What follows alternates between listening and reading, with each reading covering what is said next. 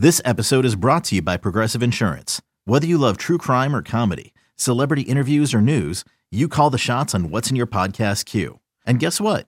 Now you can call them on your auto insurance too with the Name Your Price tool from Progressive. It works just the way it sounds. You tell Progressive how much you want to pay for car insurance, and they'll show you coverage options that fit your budget. Get your quote today at Progressive.com to join the over 28 million drivers who trust Progressive. Progressive Casualty Insurance Company and Affiliates. Price and coverage match limited by state law. You could spend the weekend doing the same old whatever, or you could conquer the weekend in the all-new Hyundai Santa Fe. Visit HyundaiUSA.com for more details. Hyundai, there's joy in every journey.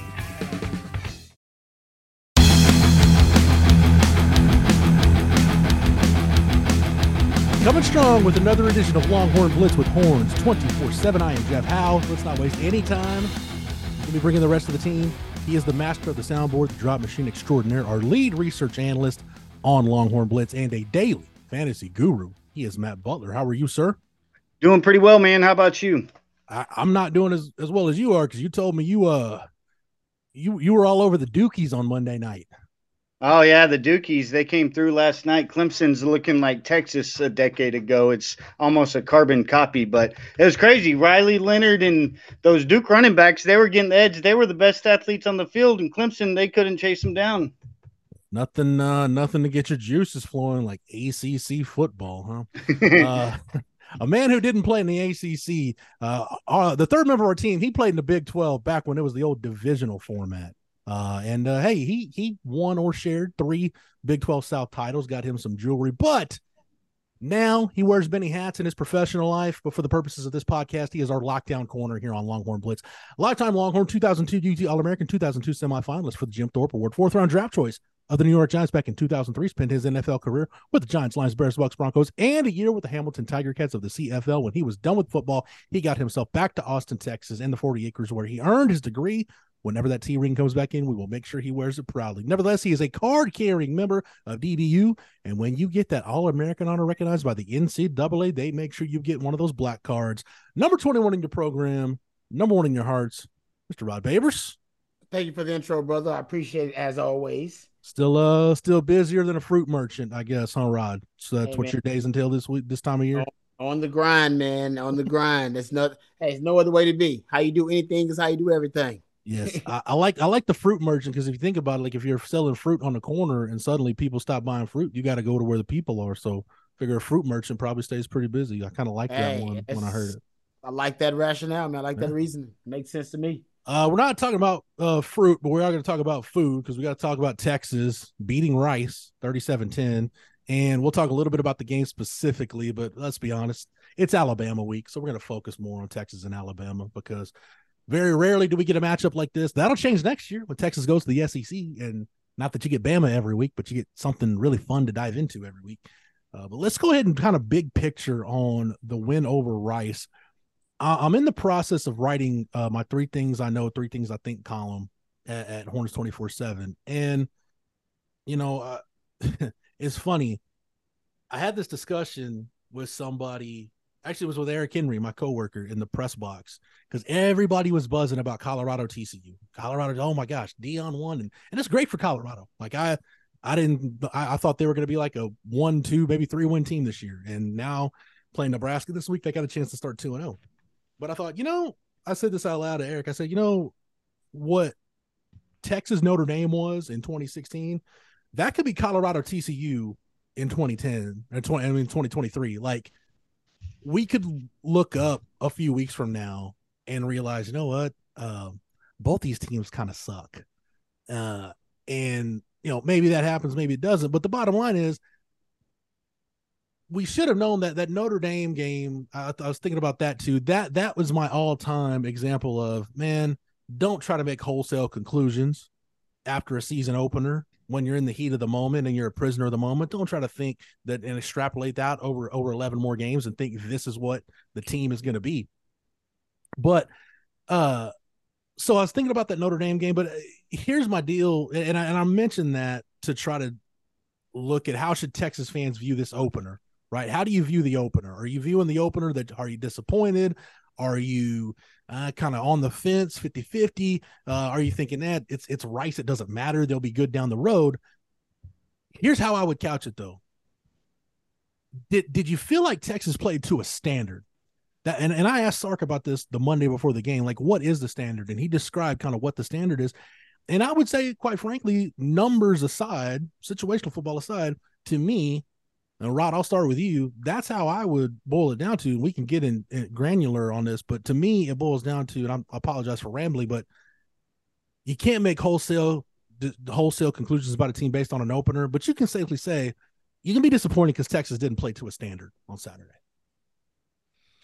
Yeah, I mean, offensively. Yes. Right? We're talking about the offensive side of the ball. Yeah, the first half. Yes, first half, offensively, they did not play to a standard and they didn't play to expectations. Defensively, I think most Longhorn fans, including myself, are really happy what they saw defensively.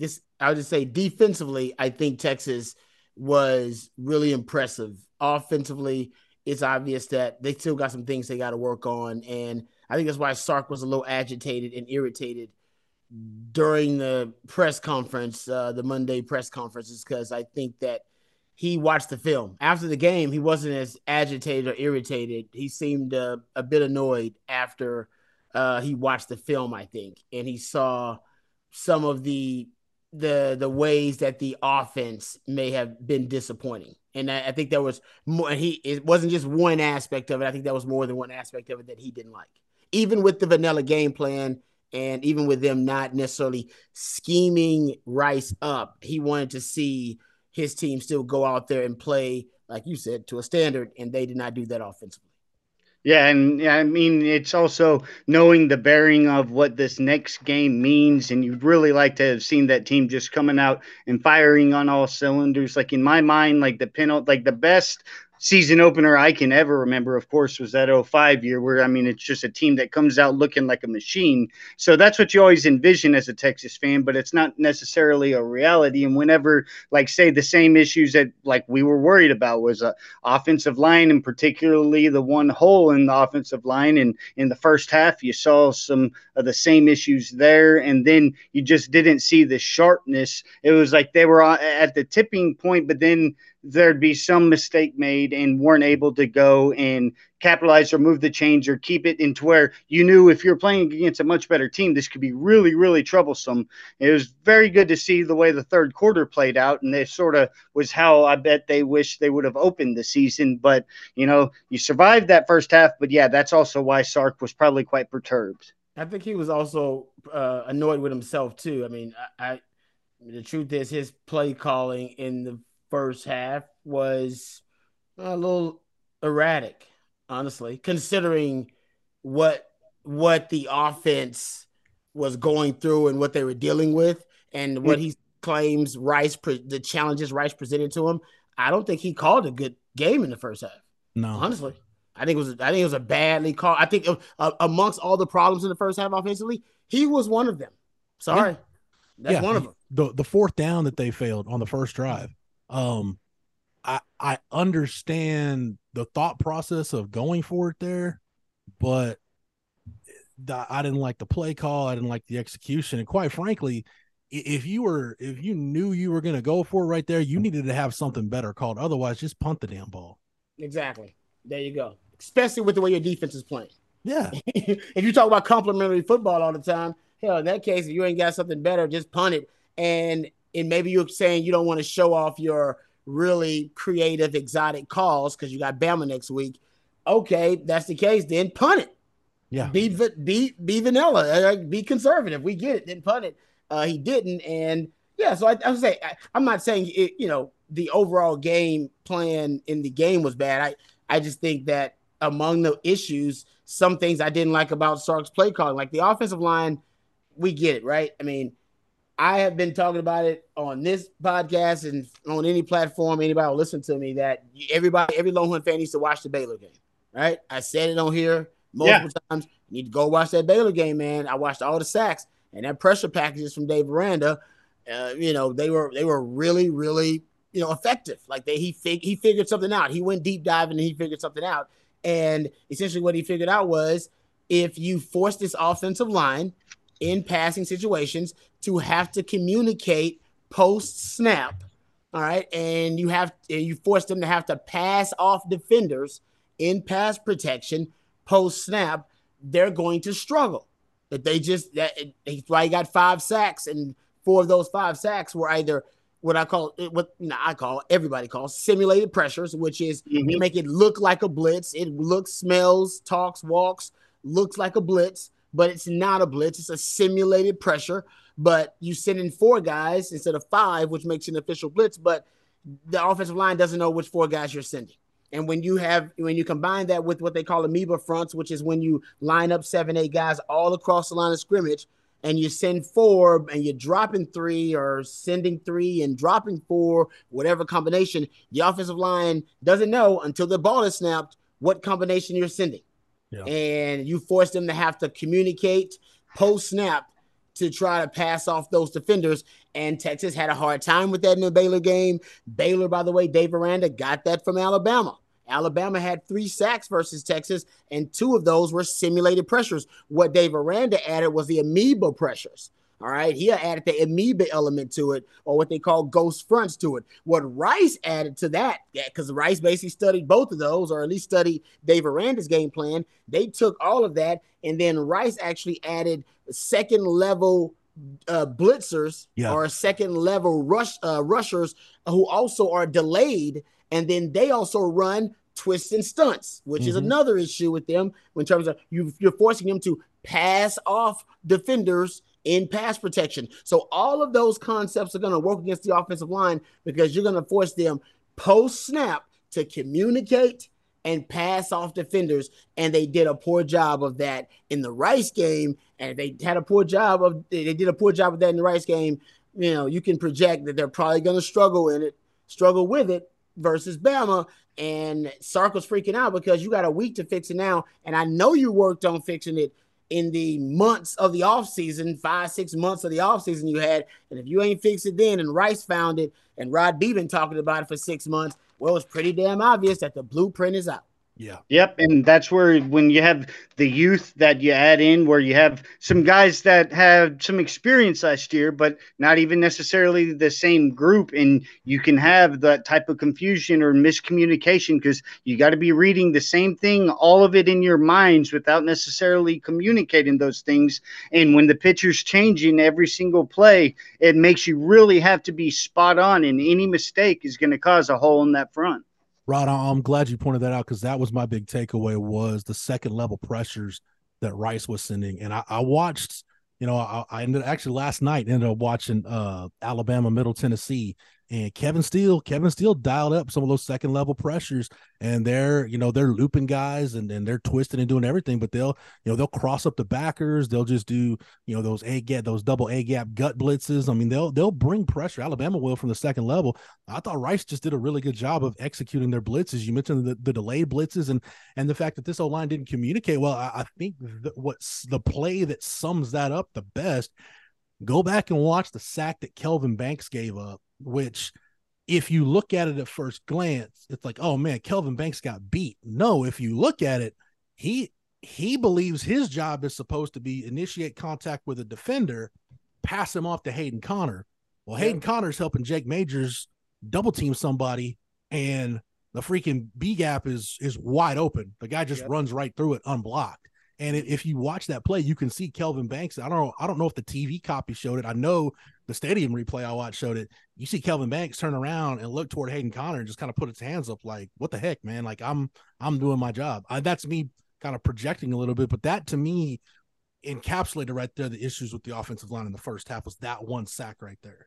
It's great. But by your best player and your best lineman, he gave it up, but it was a result. And I heard him talk to the media yesterday. Or at least I watched it on YouTube. And Kelvin Banks, when he was asked about what went wrong, he said communication. Yeah. We didn't communicate. As Matt just pointed out, astutely, that it's not actual vocally communicating. What you mean by communication is they're all on the same page. They all see the same thing and they all adjust to it in the same way. And that's not what happened. So, yeah, you want to communicate pre-snap, but what they're doing is they're making them adjust post-snap. And you're right. That's what. So everybody's adding their own little twist to it. Bama's gonna add a twist too. You know, what I mean, Bama used simulated pressures, and Dave Aranda added the amoeba fronts. Rice has thrown in, like, you throw out the second level defenders coming in rushing, the second level pressures. So Bama's gonna add something else, but at least now they have the blueprint. And like I said, Texas, they got to figure out a way to fix that and do it. So now Sark could acknowledge that it's a weakness. This is the thing about Sark, right? Sark could acknowledge, all right, you know what? My O-line right now, they suck at picking up twists and stunts. They suck at being able to pass off defenders in pass protection. So I need to avoid putting them in that situation as much as possible. In the Rice game, thank you, Rod. You had your average yards to gain on third down was 8.9. Mm-hmm. And a lot of that was the play calling. And first of all, you ain't got Bijan and Rojo. That would put everything into perspective. Sark's got to realize that. So when Sark decides he wants to, we all know he's a big game hunter, and he's going, hey man, I need to take my shots, right? I'm a big game hunter. And he wants to take those shots specifically on first down, right? I went back and looked at the numbers. Hell, 48% of your deep balls last season came on first down. Sark's obsessed with throwing those deep balls on first down. And what that does, unfortunately, and by the way, there were 6 deep balls, 20 yards or more in this contest versus Rice, 4 of them on first down. Mm-hmm. And I believe only one of those were in the second half. So we're talking about the first half here mostly.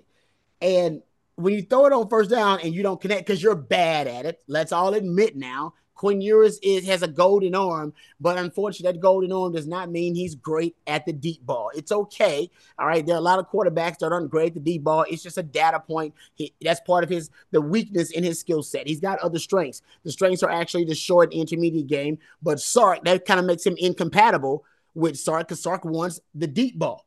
And Sark probably thought he's got the golden arm. He'll be able to compete the deep ball. The truth is, yes, he's got the golden arm, but the deep ball is not a strength for him. And I think it's pretty obvious. We got a sample size to show that. So you're inefficient and ineffective on deep ball. You went over on the deep ball. But what that does is push you behind the chains. So now you're 2nd and 10. And then you decide, all right, I got to run it. I don't want to throw it 3 straight times. So you run it on 2nd down, and you get very little yardage. And that's how you end up with 8.9 yards to gain on average on 3rd down. And that's your money down. And you said you wanted to get better at money downs. And were they good at money downs in this game? No. 3rd and 4th down, there was 7 of 18 because you are not helping your quarterback. You are not doing your offense any favors with your addiction, your compulsion, your obsession with the deep ball. Now, I'm not saying you can't throw it, but how about don't throw it on first down? How about you throw it when you're 2nd and short, 2nd and medium, 3rd and short? Because you like to go for it on 4th down anyway. So 3rd and short, certain parts of the field, throw the deep ball. But throwing it on first down like he does, I think it really hurts his offense and puts them severely behind the chains. Hopefully, he is just, throwing that out there for Alabama, and he's not going to do that in the game versus Alabama. I think if he does, it could end up, once again, putting them behind the chains. And once again, this goes to Sark's obsession, right? It's like he's Pookie from New Jack City. He's Tyrone Biggum. Like, I got to have that deep ball, baby. I need it. He's addicted to it. And when he doesn't get it, because he thinks it's so pivotal and integral to his offense, he starts feeling what I call play calling insecurity, where he starts questioning whether his offense is inadequate. Because if you don't have deep ball, then it's an inadequate offense. Now, we don't think that, but he thinks that. Mm-hmm. And then he starts chasing the deep ball. Right. And you want to make big plays, not chase big plays. And when you start chasing big plays, like TLC said, don't go chasing waterfalls. Stick to the rivers and the lakes that you used to. He likes to chase waterfalls, and you can go right down off the cliff doing that. And this is where this weekend's matchup is going to be really interesting because all the numbers you brought up right there, Rod, are spot on in talking about the percent of deep balls on first down. Yet when you look at Texas's success, now this is last season, but when you look at Texas's success on 1st and 2nd down, the percentage of first downs gained, Texas still, because they were so explosive with their skill players like Bijan and Rojo, or being able to throw the ball and get back what you did. You get nothing on first down, but still be able to get back by having an explosive offense. Texas was 5th in the country on percent of first downs that came on 1st or 2nd down. It was 73.6%. And oddly, Alabama's only weakness on defense. Nothing's weak. Everything's average or way above average, except for they were 88th in the percent of first downs that they gave up on first or second down. They're a great third and fourth down defense. They're fourth in the country in third and fourth down defensive success. It was Texas on third and fourth down offensive success was mediocre to bad, 59th. So Texas, not a good third and fourth down offense, but Bama, a great third and fourth down defense, but it's totally inverted. And it's crazy that it's inverted, that Texas could get so many first downs on first and second downs, being fifth in the country with 73.6%, while still not being successful on that deep ball. And it's because Texas's offense last year was so explosive. You lost some playmakers, so who knows if you can be that explosive.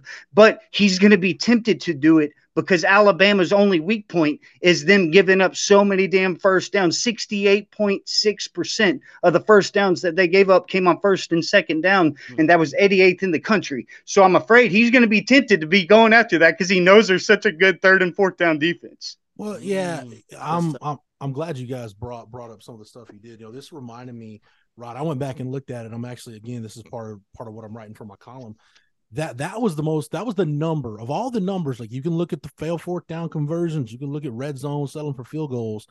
That 8.9 was the number that disturbed me the most, because I went back and looked at it, and I remember us doing a podcast 2 years ago after the Louisiana game going into Arkansas, and they were 8 for 15 on third down, and on the surface, like, oh man, they were really good on third down. And my argument at the time was, yeah, but look at their average to go distance. It was 7.9 in that Louisiana game. And I'm like, dude, if you go to Fayetteville and you're living in third and 8 plus, dude, it's going to be a long night. And lo and behold, Texas was, I think, what were they? 4 for 13, I think, on third down at Arkansas. So that's not going to cut it. And to Matt's point, Matt, that's exactly what I was going to say. Last year, you could take those shots and turn around and either hand the ball off, throw a screen, a swing pass, whatever. Man, Bijan and Rojo bailed you out a lot of times last year when you got behind the chains to either get you back on schedule or just go ahead and move the sticks, give you a fresh set of downs. You don't have that luxury this year. And Rod, to your point overall, that I've made mention of that time and again, and I've talked about it. I was talking about it to Eric and to Chip in the press box on Saturday, and I even mentioned it last year. We knew the offense. I figured if this offensive line was going to have an issue, it was going to be up the middle, because Jake Majors is a really good dude and has played a lot of football, but there are just some times where the matchup is not going to favor him. And I think this coming Saturday is going to be one of those. And Hayden Connor's got his weaknesses, and DJ Campbell starting for the first time. Your weaknesses are going to be up the middle, and you kind of, if you're Sark, you should have an idea of what Quinn does well and what he doesn't do well. We can talk about, it was the O-line's fault, it was Quinn's fault. And sometimes if you're a play caller, man, you just need to call a quick game or something to help your guys out. Like, you need to be more aware. Like, he did in the second half. Yeah, but I think in the first half, it seems like you're just burying your face. It feels like he's just burying his face in the call sheet. That's what he did Saturday, and just kept calling what he felt was going to work. And it's like, dude, y'all haven't picked up a blitz this entire half. Why would you think something's going to change now? But to your point, Rod, they made the adjustment after halftime. We saw the offense flow better, and they did what they do. But if Sark does that again against Alabama, it's because it's a road environment, it could snowball on you really fast if you and the same thing with Quinn. Quinn mentioned it after the game. He's like, I took too long to settle down. If Sark takes too long to make adjustments and Quinn takes too long to settle in on Saturday, you could be down 14, 17, 21, nothing before you wake up. Yeah, no, I totally agree. Like, at this point, I know Sark, he wants to have that deep ball as a lethal weapon within the offense, forcing the defense to defend every dimension of the football field. I get it. I get the thought process. I get the mentality and the philosophy. I do. But what I always say about football and life are constant struggles, deciding between what you want to be and what you need to be in order to survive. Mm-hmm. I know what you want to be, Sark. I get it. Trust me. And I think it's beautiful. And Sark, there's also the psychological element. He wants to strike fear in the hearts of the defense. And as a defensive back, I totally get that. Because when you play with fear, it makes you a different player. You're hesitant. You play with a bigger cushion as a defensive back when you're thinking about that deep ball. But right now, it's pretty obvious to me, if I was just an evaluator scout, I would say that one of the weaknesses for Quinn Ewers is that he's not a great deep ball thrower. Period. It's okay. All right. I'm sure that's been on the scouting report for other NFL quarterbacks, but there's still other dimensions of the football field. There's the short game, the quick game, the RPO game. There's your intermediate area of the football field. And I think, I believe in the Bama game, you're going to see a different offense where he's going to start working the short to the intermediate game and then let the deep ball kind of come a little bit more naturally. Because the truth is, he's forcing it now. He's forcing. Yep. Dude, when you're 0 for 6 versus Rice, and Rice's secondary is actually a strength. They got good players in the secondary. But now you're so damn predictable. I remember watching the broadcast of the Alamo Bowl. The broadcasters, they clearly say it, and they said the defensive coordinator from Washington said, Sark doesn't have patience to march all the way down the field using the underneath passing game, the short, quick game, and the intermediate passing game. He doesn't. You can give that to him because at one point on that series, on that drive, he's going to take a shot. And if you defend the shot, he gets behind the chains. And then once he's behind the chains, then he's in a predictable pass situation, and that's when you can go to work. So he's, in a sense, Sark is a little bit this not proclivity. It's more of a compulsion for him, not the D ball. It is starting to affect, in my opinion, his play calling because it's not compatible with your quarterback, Sark. Yeah. That's not what he does well. Yep. And when you look at the numbers, just you talking about the quick game, and the quick game, something that you see the offense just seems to flow. You're able to keep the chains going, and Quinn seems so comfortable.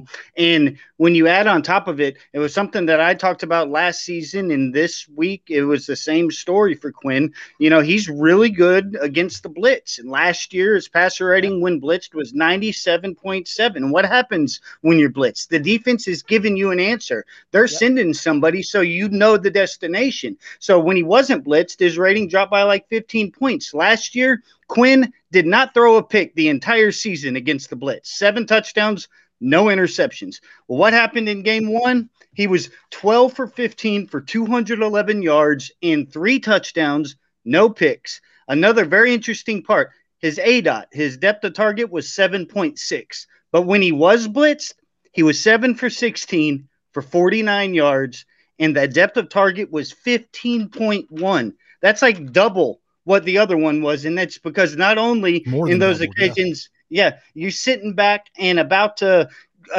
observe the defense. You have time, but also it doesn't simplify the process for him. It makes him start thinking, and like you were saying back there earlier, Rod, it's about reacting. And Texas already looks comfortable in the quick game, and same with Quinn looks comfortable in the quick game, and it's because the defense is giving you the answer.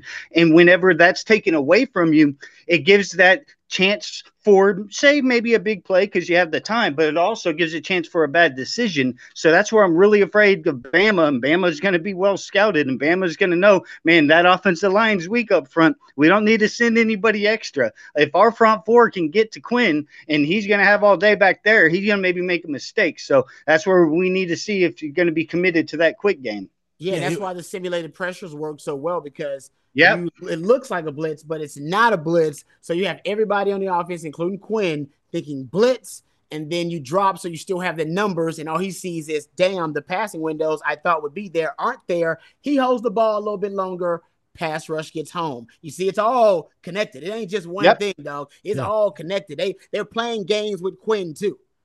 Free rushers he's thinking about all day. He's like, oh man, I got free rushers if they blitz, right? That's what. Okay, so if they blitz, I got to worry about this. Okay, and then that guy doesn't come. You're like, oh, I got a little bit more time, but the windows aren't where I thought the windows would be, and boom, your twist and stunt gets home. So yeah, you don't want to blitz Quinn.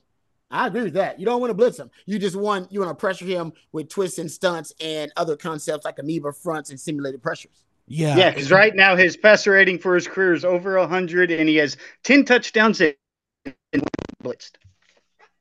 Yeah, to me, Rod, what you said right there, that's kind of where I'm at. It's all connected. And to anybody that would ask me, okay, what was wrong with the offense in the first half, especially with Quinn taking some sacks, and I know one he kind of rolled out and got tripped up, the turf monster got him or whatever, but it's not just that the O-line sucked, and it's not just that Quinn, couldn't process it, or I don't want to say couldn't process. That's not fair, but that he was having some issues seeing some things. And I'm not going to say that it was Sark's play calling. It's all of it, man. It's all of it together. Like it's Sark's obsession with the deep ball and, how Quinn processes things and the communication issues up front. They all go hand in hand into why you were that ineffective against Rice. And that's the kind of stuff that all has to get cleaned up. I will say this, though. One thing I did like, Rod, that I thought, and we knew this, we talked about it. You harped on it, and we've seen it. I thought their RPO stuff was really good on Saturday. Mm-hmm. That I will give Quinn that. I thought he was carried out the fake like he's supposed to. He was decisive. The one that I love, I know he hit AD Mitchell on the touchdown. The one that I love was the shot he hit over the middle to Jordan Whittington. Like, it was a legit RPO. You could see it was that kind of that backside glance, and they had the run zone on the front side, and Quinn pulls it, hits Whittington with a nice shot in stride. I'm like, man, that might have been the best offensive play in the first half, period. Now that I think about it, just in terms of intent, design, execution, that was nice. I think I just off the eye test, like we always talk about, hard to track RPOs. I mean, you can try, but it's really tough. You almost have to admit you're going to be inaccurate on that because you don't know. Sometimes and by the way, Sark has fake RPOs.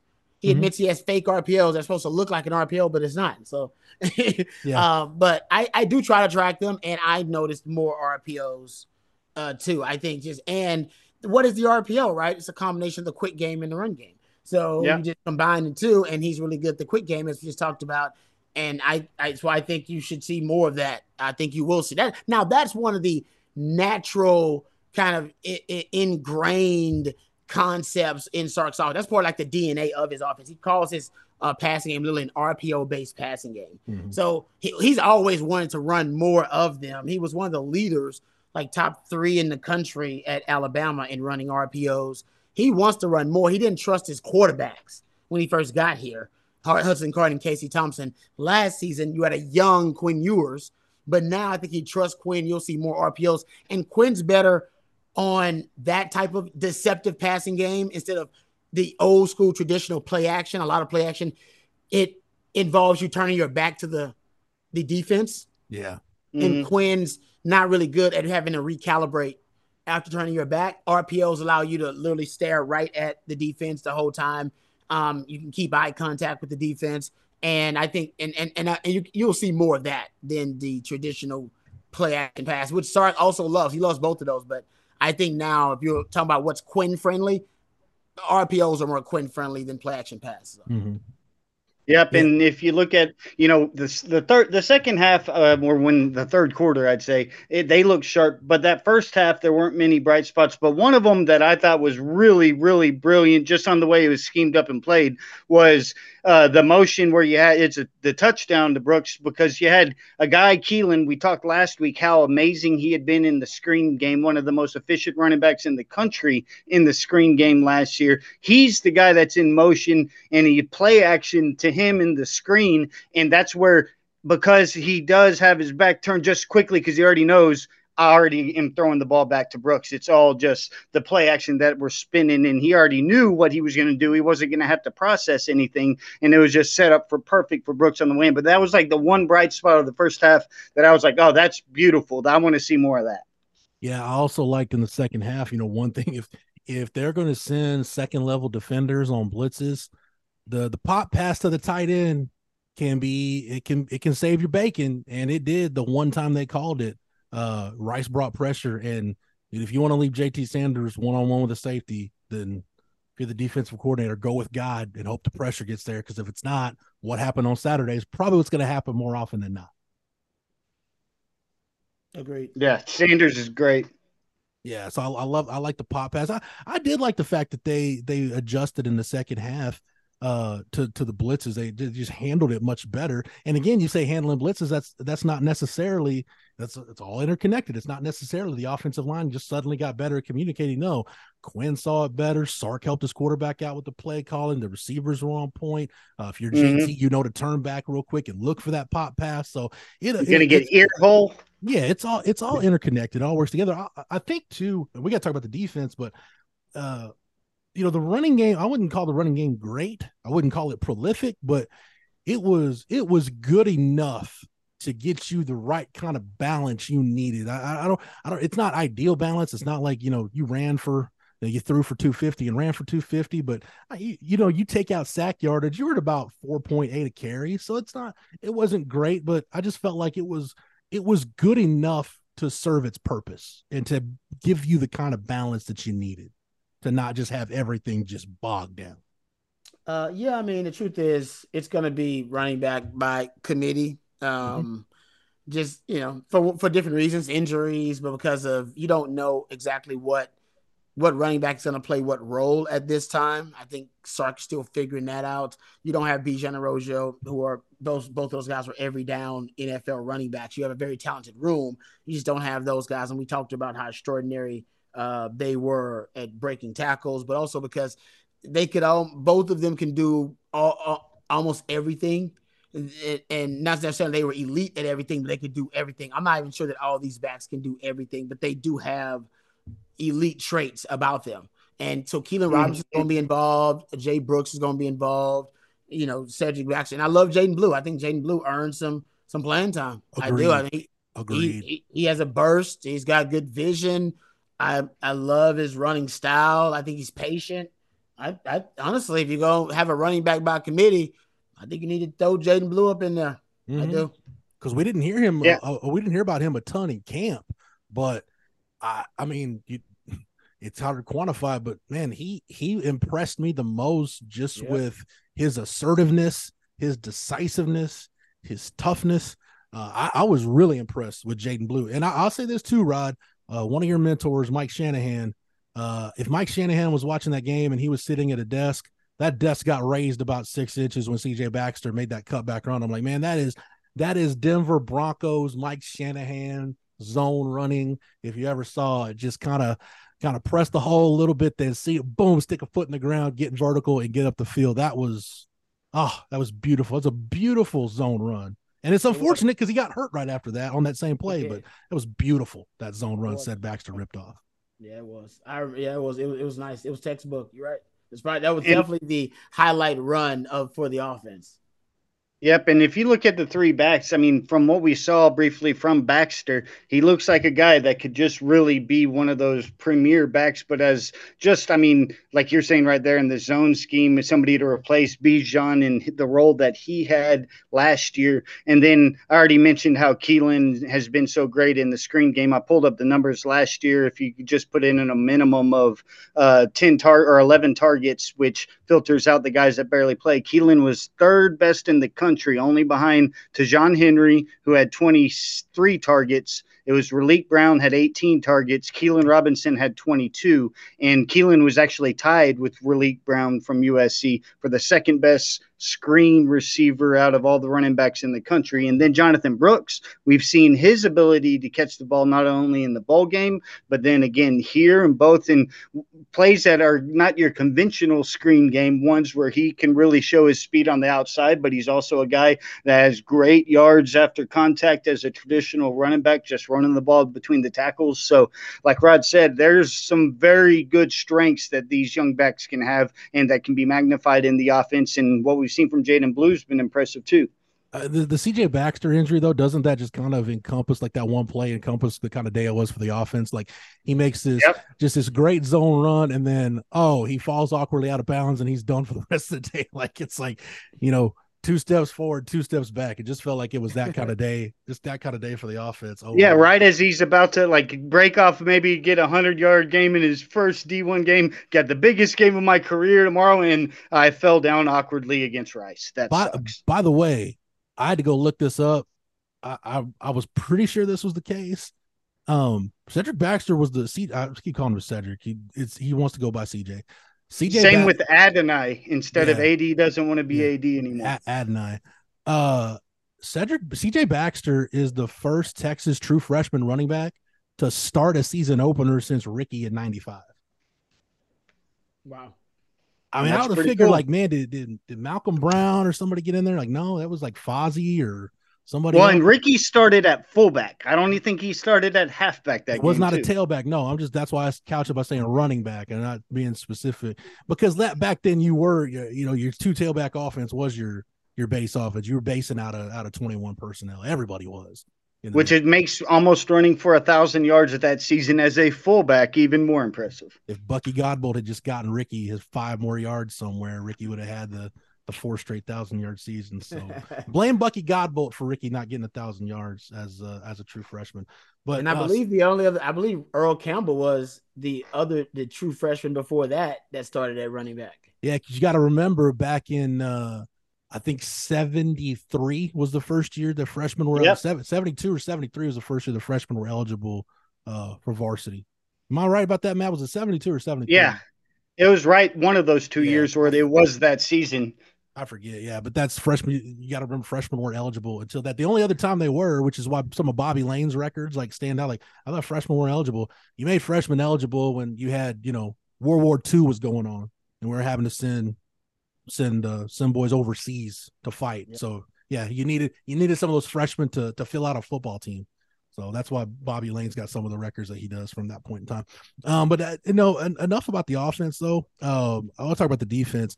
And I actually think one thing that you can look at, and this not only goes for Horns 24/7, this goes for any media outlet that covers this team.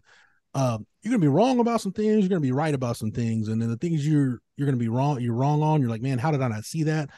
But one thing that I think we got pretty accurate on the site is we did our position group confidence rankings, and in that rankings, we had the offensive line of the 9 positions. We had the offensive line at 9, and we had the defensive line at 1.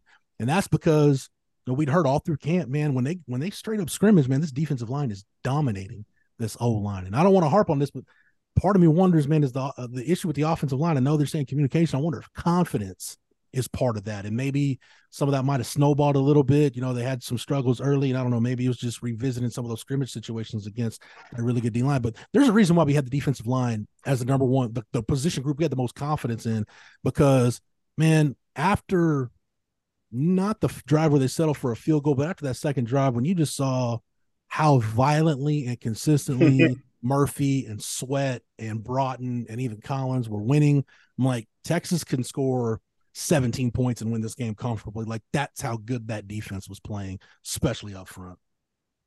Yeah, no, I agree. And it was so deep, right? That's the thing about it. They played like 12 defensive linemen, I think, and there wasn't a drop-off. You'd expect like, oh, man, they're going up against the second team guys. They're going up against the second group. This is why Rice is moving the football. That did not happen at all. They went deep, and I saw guys make plays, man. So Tavondre Sweat was a force of nature. Mm-hmm. Looks like he wants to be the lead dog on a D line that's full of some dogs, because you got Byron Murphy next to him, who also has got that dog in him. Those guys can demand a double team. I'm not saying that each of them will demand a double team every play, but if each of those guys, on occasion can demand a double team, that's huge up front.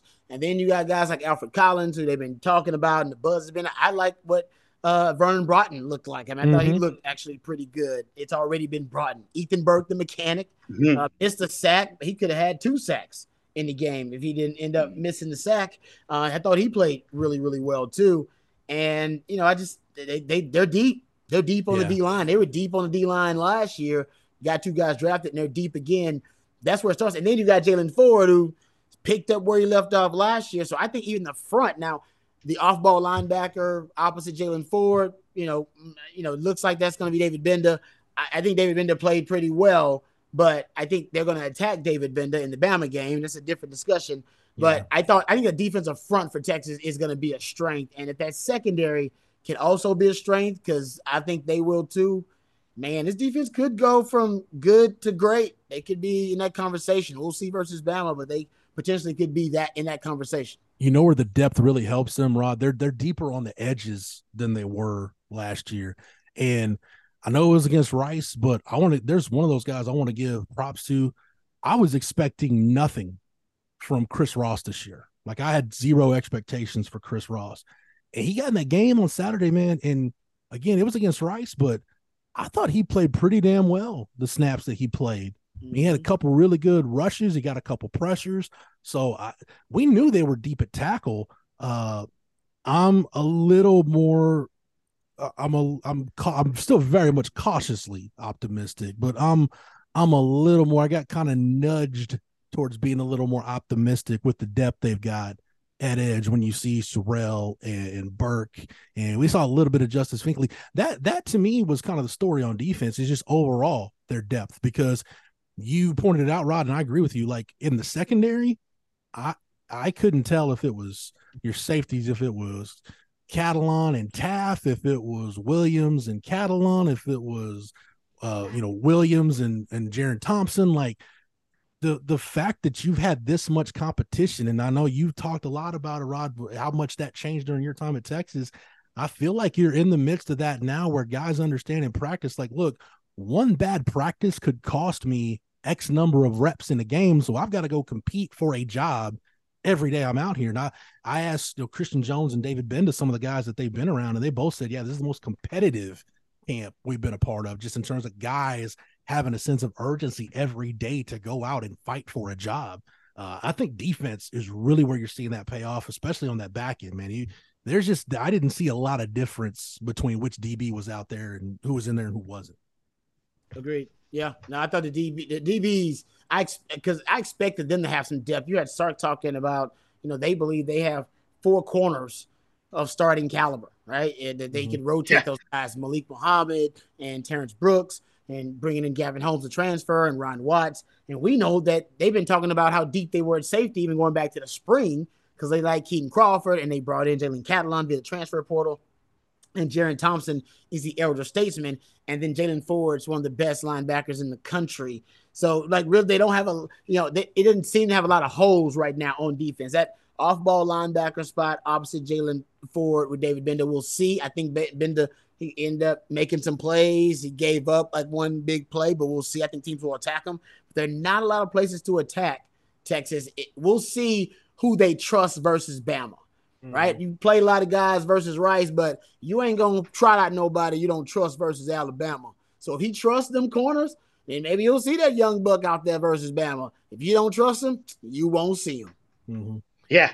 And we learned that we could probably trust Muhammad, seeing him. I mean, that first half, he was the guy that really stood out. But you hit on a lot there about the defensive front, Rod, and some of the guys. It was really impressive to see just not only the depth, but I mean, Texas ended up with 23 run stops, which means that's when you're keeping basically the offense off schedule. You're putting them off schedule on that play. And you had 3 from Sweat, 4 from Murphy, and 3 from Ford. When you combine that together, Tavondre Sweat, I saw PFF put out there, he was a 37% pass rush win rate, led the country amongst all interior D linemen. For a D tackle to be winning on the pass rush 37% of the time, that's going to be demanding some type of double teams. And then when you add on that he had 3 run stops, just like all around doing everything on the defensive front. And the same thing with Jalen Ford. He was the highest graded linebacker in the country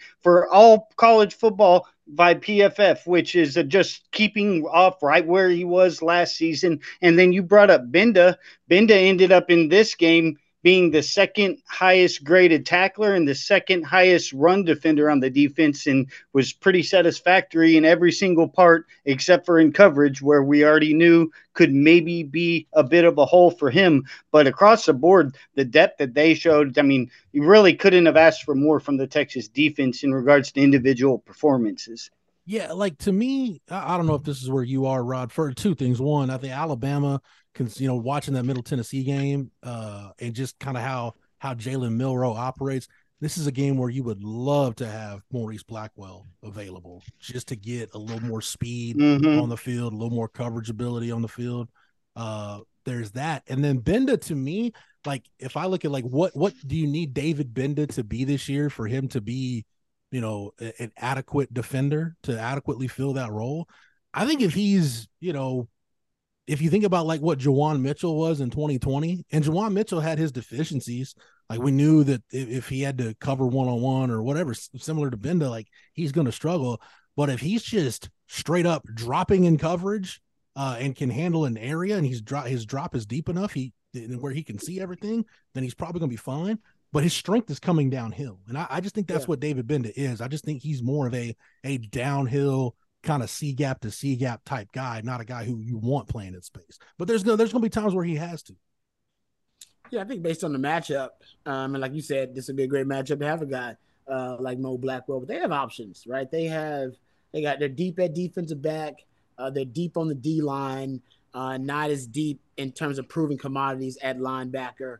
But David Benda is a part of that, right? He's a vet, but I don't know how much of a proven commodity he is in game action.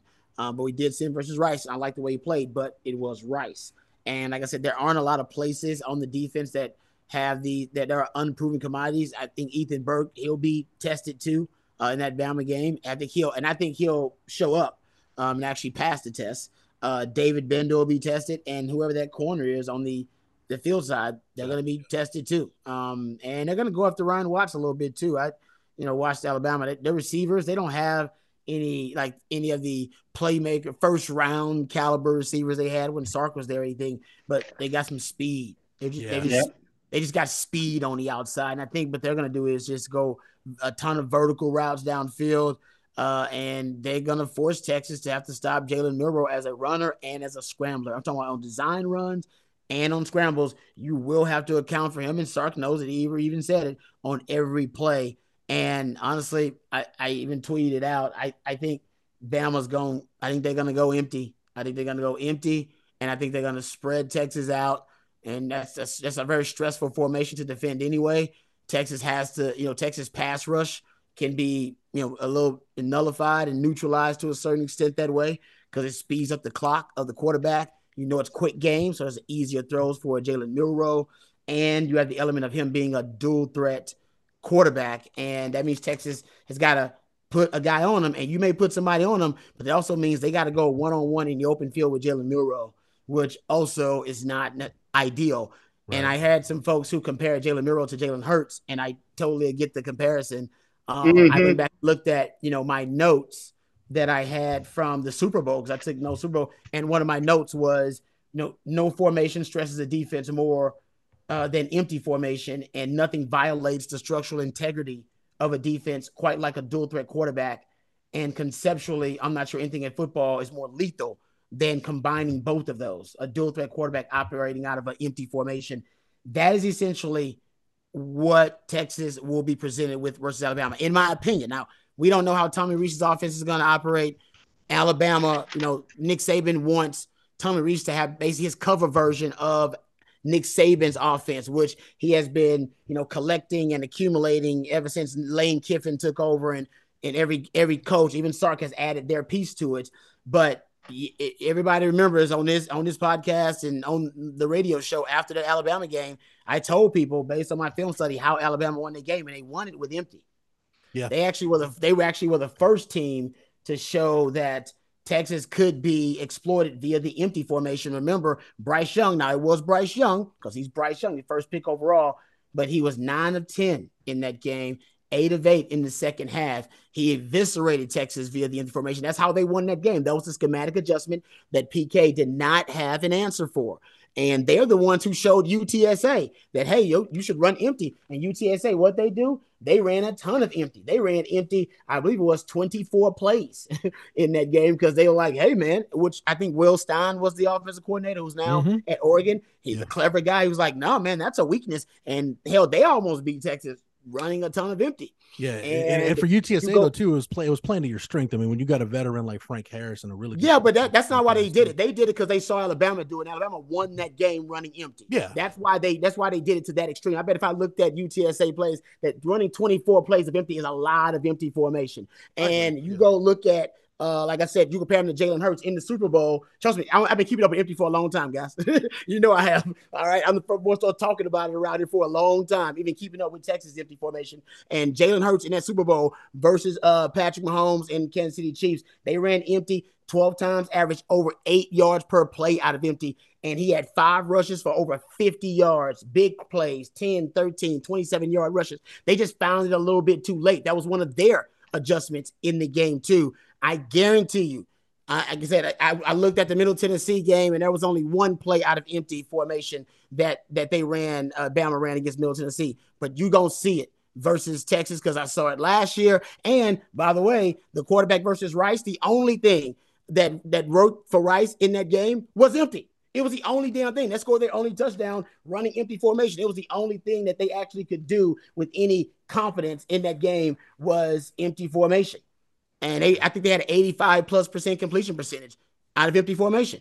That was the only thing JT Daniels could do. So if you're watching film from last week, or you're watching Bama from who's their next opponent from last year, it all points to running more empty. Mm-hmm. Yep. No, and when you look at go ahead, Matt.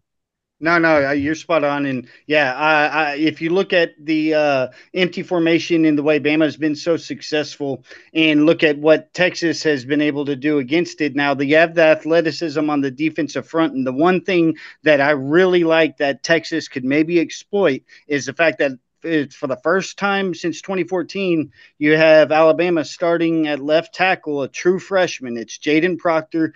If you look at allowed pressures. Caden Proctor. Caden Proctor. Sorry, I mispronounced his name, but he's ended up allowing 33% of the allowed pressures last week against Middle Tennessee State. I listened to the 247 podcast for Alabama, and they were talking, it's nice to see him out there, but also it's a hole, and that's something that maybe Texas could be able to exploit because, like you said, Rod, last week, Bama didn't show the empty because they had no reason to. They went in against the inferior opponent. What did they do? They put a tight end out there 48 extra times. You had 114 snaps for tight ends, and there was only 66 offensive snaps. So you're talking about a lot of 12, a lot of 13 personnel. But don't make you think that that's what they're going to do against Texas this week. They're doing that to overpower the inferior opponent. Like Rod was saying, the ability to adjust and understand how to attack Texas. Now, I would hope that they go and try to overpower Texas. That would play into Texas's hands. Last year when they went empty, they had Jamar Gibbs, and we all sit there and watch Bijan's transcendent talent. It's like Gibbs went 12th overall in the NFL. Gibbs is one of the best running back prospects that's came out in years as well. So they were able to go empty a lot better or a lot more last season, successfully at least, in having a guy like Bryce Young and having a running back like Gibbs that you can split out. This year, not necessarily as athletic at running back, which bodes well for Texas. And then also you have at tight end, it's Niblack. Niblack was a guy that was very successful in the first week. He's a very athletic tight end. He's one that they could definitely split out wide, but not your traditional tight ends that you would expect to be great receivers. So when you look at the personnel on this Bama team, empty may be the answer. They just don't necessarily have the skill position guys that they had last season. Because even when you look at guys like Isaiah Bond, he's probably the one to be most feared of. If you look at man versus zone, Isaiah Bond, really efficient. He was like over 2.26 yards per route run against man. And same with Law, who didn't get many snaps, but there are other receivers, guys like Jermaine Burton, nobody really instills a lot of fear in you. So at least this year, if they're going empty, it may not be as efficient as it was last year, but it's definitely going to be the answer. A couple things.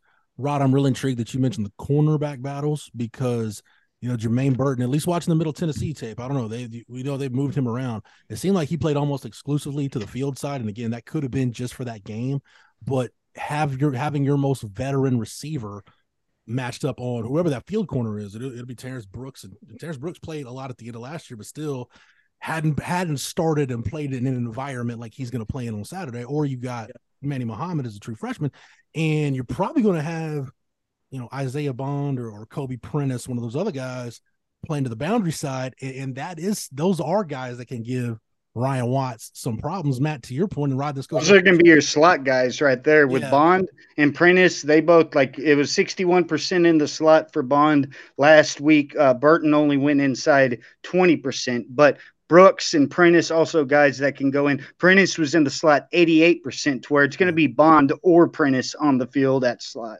Yeah, and Corey Brooks was the other guy I was thinking of. But Rod, I'm with you on the empty. I'm intrigued about it. When you can add the dual threat element, it makes it real tough. Like we saw that in Texas. We talked about that when we had some of these empty conversations. Like you go back to when Texas under Tom Herman was running empty, man, you spread the field out, and very different than Jalen Milroe. Jalen Milroe will run by a linebacker. Bam Bam Sam would run over a linebacker. It's you're just skinning the cat, pardon the expression, but a little bit just a different kind of way. But still, the focus, the intent is the same. But Matt, you're talking about those Bama running backs, and to tie it back to the empty, that play, Rod, and I think I know exactly what you're talking about. It was that game-winning drive Bama had. I think it was the first or second play. They go empty, and Jahmyr Gibbs, they just get the matchup they like. It's Jahmyr Gibbs on Jaron Thompson, gives a little jab step outside, comes back in, and Jahmyr Gibbs wins that rep, and all of a sudden Bama's right around. I think they're like at the plus 40 or the minus 40, maybe like 40, 45 yard line, and that set them up. It was going empty formation and getting Jahmyr Gibbs in a one-on-one matchup. That's what you want. That's the kind of stuff that empty can do for you, which again with Bijan and Roschon, I don't know why Texas didn't do it more last year, but I digress. But those Bama running backs, Matt, that you're talking about, and how much 12 personnel they're going to run, are they going to try to bludgeon Texas? I think these two backfields are really similar. Like you look at those Bama running backs, kind of like the Texas backs, they've got guys that I don't know right now any of those guys are just a total package and can do everything at a really high level. But I think they've each got something that they can do pretty well. Roydell Williams is going to be more of a guy that can thump a little bit. Jace McClellan's going to be your speed guy. So I think it's a little bit. I see some mirror image stuff with these two backfields. That's a good point, and I wonder if Bama has a better idea. Maybe they don't about who serves what role, and that backfield running back by committee. Because I think you're right. I think both Texas and Bama have yet to really have the lead back at backfield. Yeah. We got to wrap it up, guys. Any closing thoughts on this game? Matt, I'll start with you. Other than Texas having to go with the quick game against Alabama, it's just going to be if you can take Milroe to the ground. He's a great guy forcing missed tackles. He was like more than 10 yards per carry after contact last week against Middle Tennessee State, which is just crazy. But like we said, the running backs we saw McClellan on one big run last year, and he's a guy of those running backs I'd say be the one to fear the most. But the skill guys for an Alabama team, I mean, Texas has the biggest mismatch, Texas skill guys versus their skill guys, in my opinion. But at quarterback, they had that mobile quarterback, and they can totally beat a good defense. Your defense can win, and we saw it last year. Defense won most plays, but at the end of the game, Bryce Young made a play against the defense, and that's going to put fear into you as a fan for the entire ball game till the very end, because you never know. Even if you win the play, you may actually not win on the scoreboard because he can beat you. So that's my biggest fear, and that's what I think will really be the deciding difference, is if you can take him to the ground. We're recording this on Tuesday. Rod B, you got anything else that's top of mind for you as far as this one goes? Yeah, I mean, I think Bama's gonna take some deep shots on this secondary, just because Texas will be put in positions where either via the matchup zone or they'll just be in man-to-man, because they got to devote resources, as Matt just said, to Jalen Milroe. Mm-hmm. You got to have somebody you got assigned to him on every run play. And even on the pass plays, that's going to have to be a spy, a 007. It should be a different player every time. It should be the same player every time. There's spy beaters that are, in playbooks and that are kind of built into to game plans. So if you know the spy is every down, then you can beat them pretty easily. But if you change it up, sometimes safety, sometimes the nickel, sometimes linebacker, sometimes the defensive end, you change up who the spy is going to be on the quarterback. I think that helps to confuse Jalen Milroe. I've also heard, that he's a, well, at least based on the film study, there's not a ton of film study out there, because he's basically second year guy. But he doesn't go through progressions. I would be aggressive in taking away his first read. Mm-hmm. I would be really aggressive. That's why I think they like to take shots too. They'll put the tight end outside, and if Texas ends up leaving their corner assigned to him, like Ryan Watts, they'll put the tight end out there and then have some of their best receivers lined up in the slot and take shots, like kind of the slot fade. They like to do that a lot too. And I think when they go empty, they'll put their running back and their tight end on the outside for the corners and see if Texas will adjust by putting their corners on the inside. And so watch for that. I don't know if Texas will do that. That's unorthodox. That's a great right? point. Yeah, that's unorthodox. Yeah, and also that's going to happen with Xavier Worthy. If Kool-Aid McKinstry is going to shadow Xavier Worthy, that's something to watch. Sark is going to figure that out early. If they're going to put Kool-Aid McKinstry on Xavier Worthy, or if they'll just say, hey, man, we're going to put Kool-Aid McKinstry zero coverage wherever the hell he is on whoever he's playing with, and then we're going to bracket X-Man or roll coverage. I don't know what they're going to do. That's going to be a nice chess match too. So those are a few things, but I mean, Matt's right. I think the biggest issue will be how do they defend Jalen Milroe as a dual threat and as a scrambler in the quarterback run game, design run game. Every time that but the last 5 times Bama's lost at home, it's either elite defense or elite quarterback play. There's no way to getting around it. So if Texas is going to beat Bama, it's going to be an elite Quinn Ewers or an elite defense, and I think Texas is closer to being an elite defense right now than having an elite performance by Quinn Ewers. Agree. In closing, I'll say this. Matt, you mentioned Caden Proctor. Whichever Texas defensive lineman is shaded to the left side of that Alabama offensive line, and whoever the edge is, whether it's Barron Sorrell or Burke or whoever, Caden Proctor, 6'7", 360. Tyler Booker, the left guard, 6'5", 352. It's a lot of beef, a lot of meat on the left side of that Alabama offensive line. Wall of human. Yeah. And Rod, you brought up Kool-Aid McKinstry. One of the matchups to watch for me in this game, as crazy psycho as this might sound, watch the punters in this game and the punt returners, because with Xavier Worthy and with Kool-Aid McKinstry, you got 2 guys that, they can take one to the house at any time they touch the ball. But they're also the kind of punt returners, man. They'll live on the edge. They'll watch it and they'll play it off like the third hop or pick it up off the roll. It could be a botched punt return that makes the difference in this ball game. I would not get up to go to the bathroom when either of these teams are punting the football, because that could be the play that swings it. That's a good point. So that's all I got, and that's all we've got. We'll be back next week to talk about whatever happens in Tuscaloosa on Saturday and look ahead to Wyoming. Matt, thanks for everything, man. You're more than welcome. Rod, we appreciate the time and the knowledge. Anytime, brother, anytime. For Matt, for Rod, for everybody at 24/7 Sports, the 24/7 Sports podcast family, and the Horns 24/7 podcast family, you can get each and every episode of The Blitz by searching Horns 24/7 anywhere you get your podcasts. Click that follow button, get every episode when it drops. And thanks to Matt, get all of our archives. Our classic interviews and shows are available on the Longhorn Blitz SoundCloud page. Yep, just type in Longhorn Blitz. For the Horns 24/7 family, for the Longhorn Blitz family, I'm Jeff Howe. Thank you so much for downloading and listening, and we will catch you again on the next episode.